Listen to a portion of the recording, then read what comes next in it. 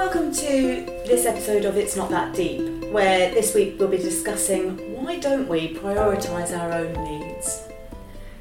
And talking about prioritising our own needs, it's lovely to be here at yours today. I've left mine because it's full of builders, and now Thames Water have started to dig up outside to lay new pipes. So it's noisy and dusty, and I've arrived kind of anxious and stressed, and so it's nice just to take a moment to breathe and have prioritised my needs to be here rather than there. Yeah.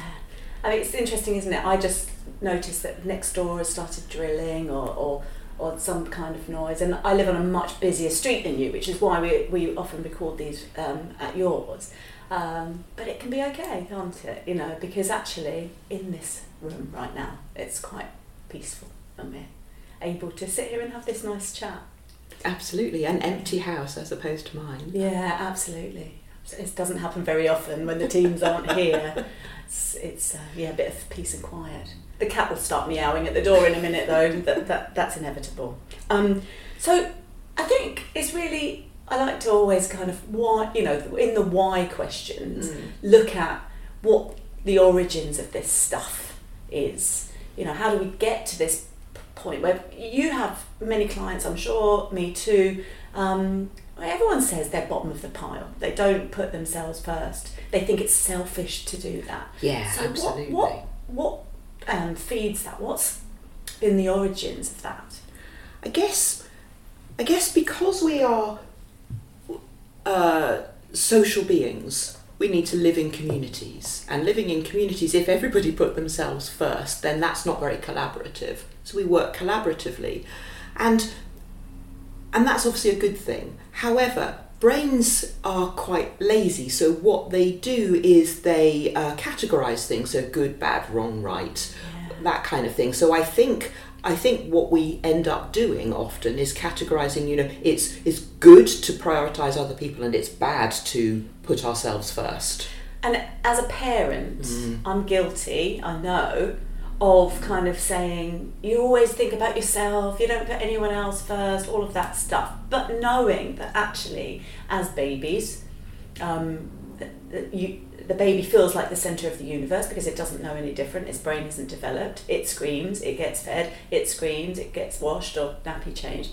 And it's quite shocking when kids get to about 2 or 3 and realise that other people, there's other children who also get prioritised or whatever, and that's a real developmental stage, isn't it? Absolutely, yes. And that theory of mind, that the idea that other people have different opinions and have different knowledge, and are individuals in their own right. And you're right, that comes in around sort of 2 or so, and that's also the point. I think parents get you call them the terrible twos, right? And defiance. Absolutely, and that your child has learned that they are a separate entity from you and they get to say no. And how frustrating that is for parents. Oh yeah, I mean at 6 my son literally said, I don't understand why you're the boss of me. I don't get it. You are telling me what to do and everything else, but I am a person, right? This is my 6-year-old. I remember pausing for a moment in absolute horror thinking, what do I say to this? And then said, whilst I pay the bills, you're going to have to obey the rules of the house. That was the only thing I could come back with, because I suddenly thought, oh gosh, he's right, and I want him to be, but it didn't fit with my idea of kind of, you need to do what I say so that I can be in control. Yeah, it's interesting, isn't it? I work with a lot of clients who have absolutely that conflicting view. On the one hand, they are happy to be raising children with their own minds and their own thoughts and are comfortable expressing them. On the other, there are times where they do need to be the grown-up, so they need, bedtime and... A compliant child is much easier at bedtime, right? Absolutely. And I think that there is always going to be that tension, right? However, sometimes the adult is the person with more life experience and therefore... I love how you said sometimes. Mostly. and therefore is the teacher, right? So there is that sort of apprentice. Yeah.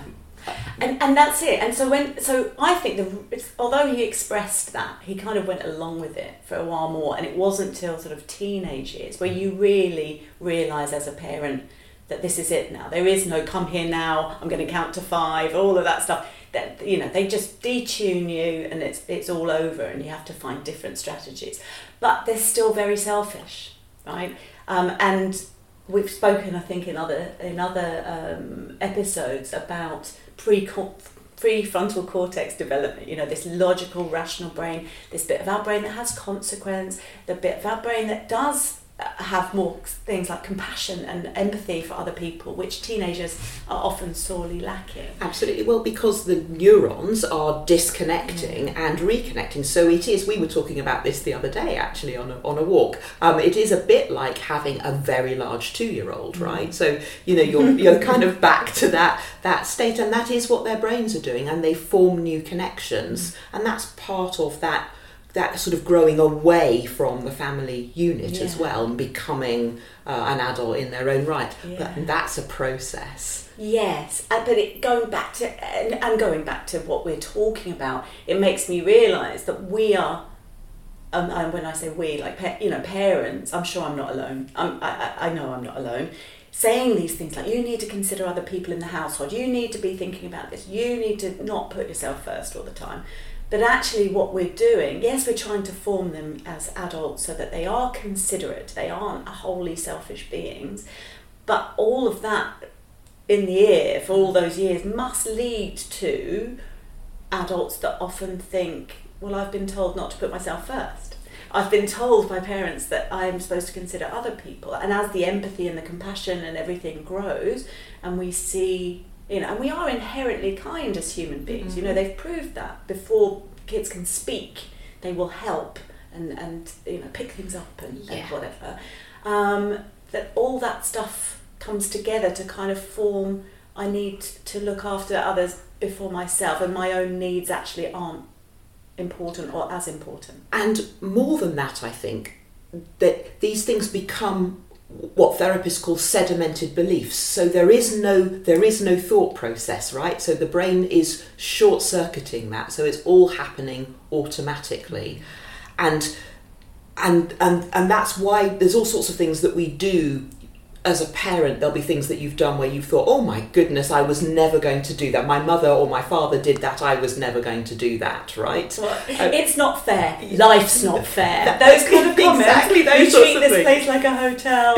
Yeah, absolutely. And because they're sedimented beliefs, they're just things that you've absorbed, and they become part of the prism through which you view the world. And I think that's also what is happening for adolescents, because maybe we don't always present both sides, right? So there are times where they do need to take care of themselves and they do need to prioritise their needs, right?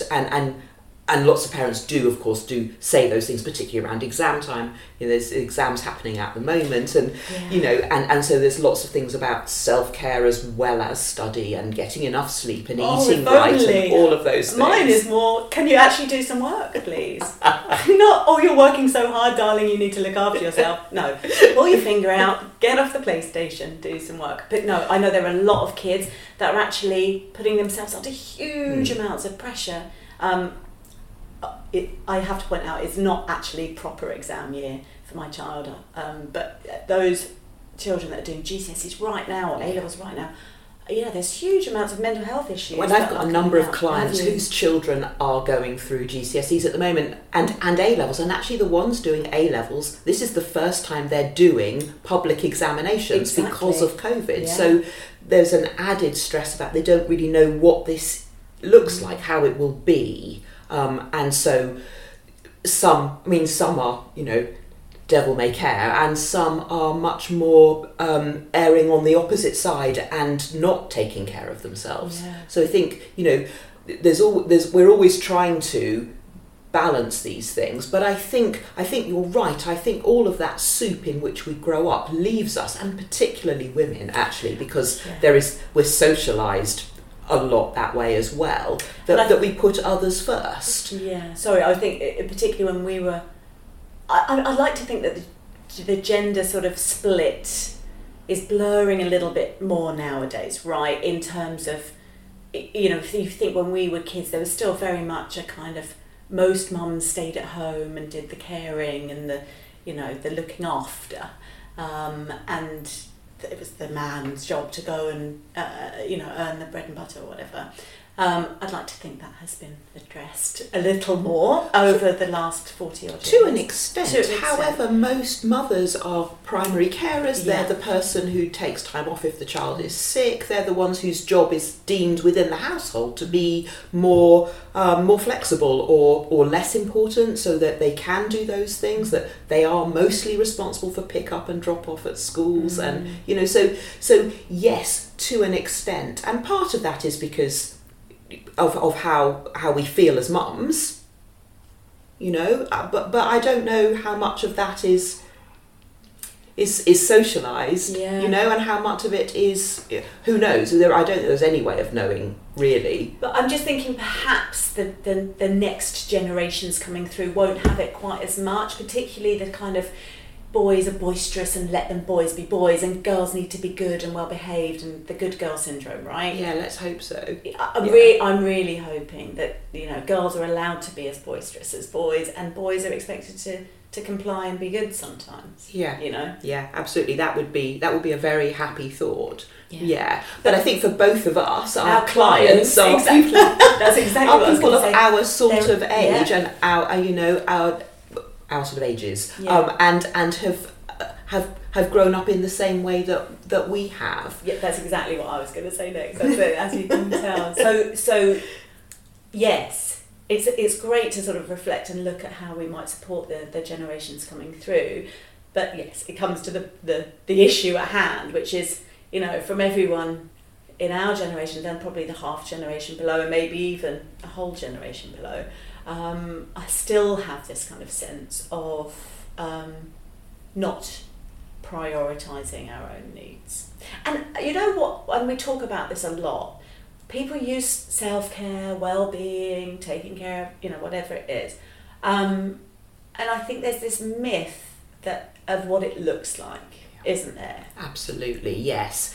So it's not just about, you know, putting candles round the bath and climbing into nice scented water, although that's lovely. Yeah. But, and those things I think of as more like kind of rewards, you know, because you've had a bad day, or like a treat. Exactly, almost. a treat. What you and I are talking about is something much more systemic, I think, which is about how do we rearrange our worlds so that we are prioritising ourselves as well as others. And I think that's the thing, right, that people find, lots of my clients find it quite difficult to get hold of to start with, that I'm not saying, it's not either never or. mind about everyone else, what about you? What I'm actually saying is that care and compassion you have for others, can we also extend that beam of compassion to include you? Can we get you into that circle as well? Yeah, it's not an either or thing, is it? No.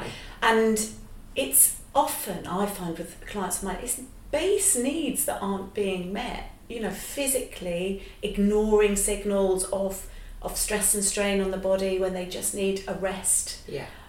It could be, you know, not going to the loo for hours, even though that they need to. I mean, it sounds silly, but that's where it kind of starts, this ignoring of the signals that our bodies are giving us to take care of ourselves.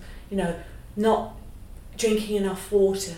I have so many clients who say, oh, I forget to eat. I'm Right. too busy looking after the children or the job or the whatever. I forget to eat. And I'm talking of basic needs, right?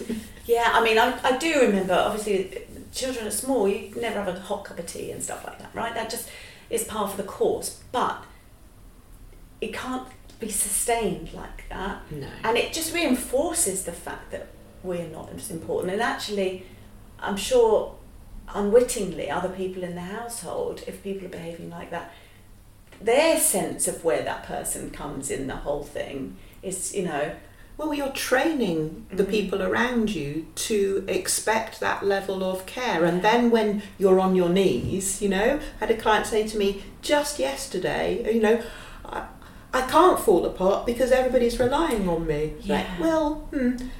So maybe the choices here aren't fall apart or carry on as normal. Perhaps there's something in the middle there where, can you step back and take some time and think about what you need.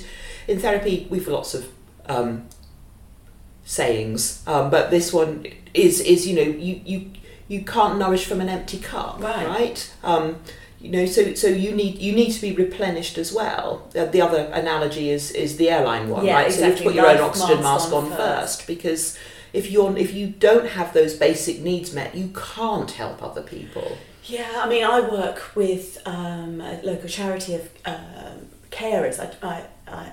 They support people in a caring role. The charity supports people in a caring role, and we meet weekly for some mindfulness practice and discussions exactly like this. And there's always that sense of I can't stop. It will fall apart without me. But of course, the consequence of that is at some point they will collapse, and then what? And that's exactly what I'm, working with them. And burnout is a real thing. I mean, you read all these books like When the Body Says No, the Gabor Mate one, and stuff.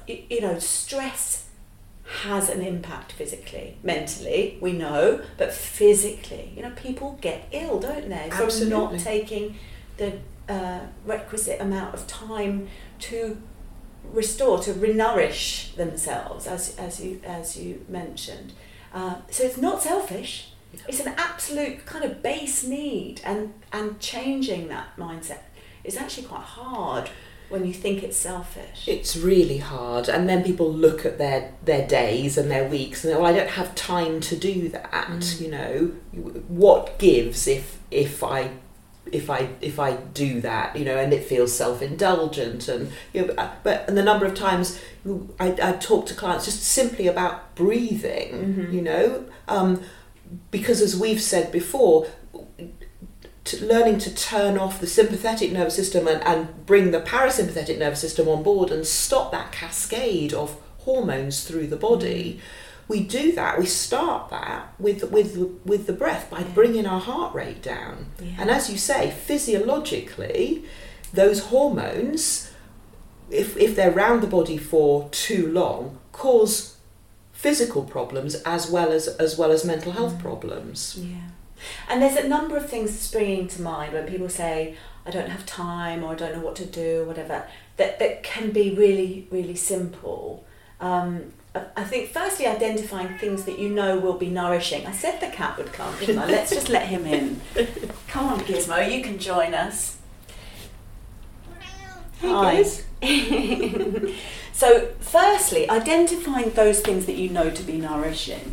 If you know that a walk in nature or whatever, or sitting in the back garden, it could be just sitting on the back step if you're lucky enough to have an outdoor space, or the front step, something where you're getting fresh air. You're finding that moment in the morning with your first cup of tea or whatever before anyone else is up, just to see green and breathe and be. Yeah. So identifying the things that are helpful, and some of those things will be things that do take time.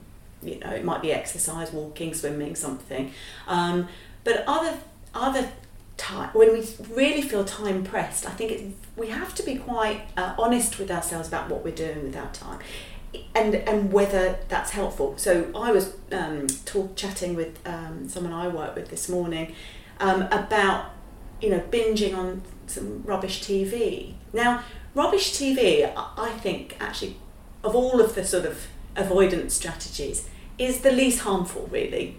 Same as social media, because it doesn't impact physically in a way that eating or drugs or alcohol or whatever can, so it's one on the milder end of the spectrum, right? But if we are feeling so unnourished that giving up 15 minutes of TV time or social media time could have a massive impact on our lives, or even kind of going to bed 15 minutes earlier and spending some time just being, And what I teach, and I'm sure it's part of what you talk to clients about, is about checking in with what's happening right now. Yes, absolutely. If we did that regularly throughout the day, bring attention to how the body feels right now. Maybe you're clenching your jaw or your hands, or your shoulders. We carry so much up there that just the noticing of it might enable us to soften and just focusing on the breathing for a few moments, checking how the mind feels. When the mind is busy, from personal experience, there's a sense of fizzy, buzzy. There's a visceral's down here, isn't it? But there's a felt sense of what a busy mind feels like. It shows up in the body. So we can bring attention to that. We can bring attention to how we're actually feeling. Is there a kind of mood that's around or whatever? And if we just spent a few moments, several times, because we want it to become a habit, right, throughout the day, I say to people, do it on waking, do it before you go to bed, and hopefully remember to do it some point else in the day. Yeah. This will let us say, oh my gosh, I'm really thirsty. Oh my gosh, I need to stand up from my desk. I didn't even realise. Oh, I need all these things. That is tending to our basic needs, right? Absolutely. And as you say, it doesn't need to be that we've had to put sort of an hour aside for something really major. These things are really powerful and can be done little and often through our days. I talk to clients a lot about, can they be present with this particular task, whatever. Never mind that their to-do list is, as long as their arm. But can they focus on each one individually and then notice when it's done and breathe, take a moment, and then move to the next one? And that's exactly what you're saying, right? And in those pauses between, they might be able to find a sense of accomplishment, something well done, and also to think, I'm hungry. My body needs to stretch. I need to stretch. Yeah, I need to stand up. I need to walk. Whatever it is. Yeah. I think it's simple things. I was talking to one of my clients this week about when we're stressed, we get very narrow. There might be another podcast episode about sort of left brain, right brain, and narrowing and things. But it feels sometimes like the sort of the walls of the world are coming in, and even the simple act of looking up, looking at trees, looking out, opening our bodies up, power posing. If anyone hasn't watched that TED Talk, I thoroughly recommend it. It can make a massive difference to how you're feeling if you change body position. I used to do that before I went into a lecture. I did very few lectures, mostly small group teaching, but before I went into a lecture, I would stand outside the room in a power pose just to bring my heart rate down and to feel really present. And that's what we do in the wings just before I go on stage of any performance. You'll see us all like that, going, "Wah!" Oh, yeah. So key from this chat then really is, firstly, to try and not look at it as I need to put myself first, which means everyone else is going to go bottom of the pile, opening out to this kind of all of us being important and balance between all of that. Yes. Recognising when we aren't listening to what's really needed. And looking, I suppose, at how we spend our time. What can give maybe that we think on the to-do list has to be done today? Does it? Or could someone else even do it? Are we being a bit of a martyr sometimes, thinking it all rests with me? It's definitely another podcast in it. It is, isn't it? I know that's not always the case. Some people don't have the choice, but certainly, sometimes we don't vocalise the fact we're feeling completely overwhelmed, and in our inner world we're thinking it's not fair. It's Absolutely, and also I think recognising that this is not going to take a huge amount of time, and finding little moments through the day to do that checking in and thinking, what do I need right now? Yeah. That's my favourite phrase, isn't it? What do I need right now? Oh, thank you. Lovely to chat to you again. Yeah, great chat. See you next time. You've been listening to It's Not That Deep with Adrienne Kirk and Lucy Woods. If you've enjoyed listening, then why not subscribe to the podcast so you don't miss out on any future episodes?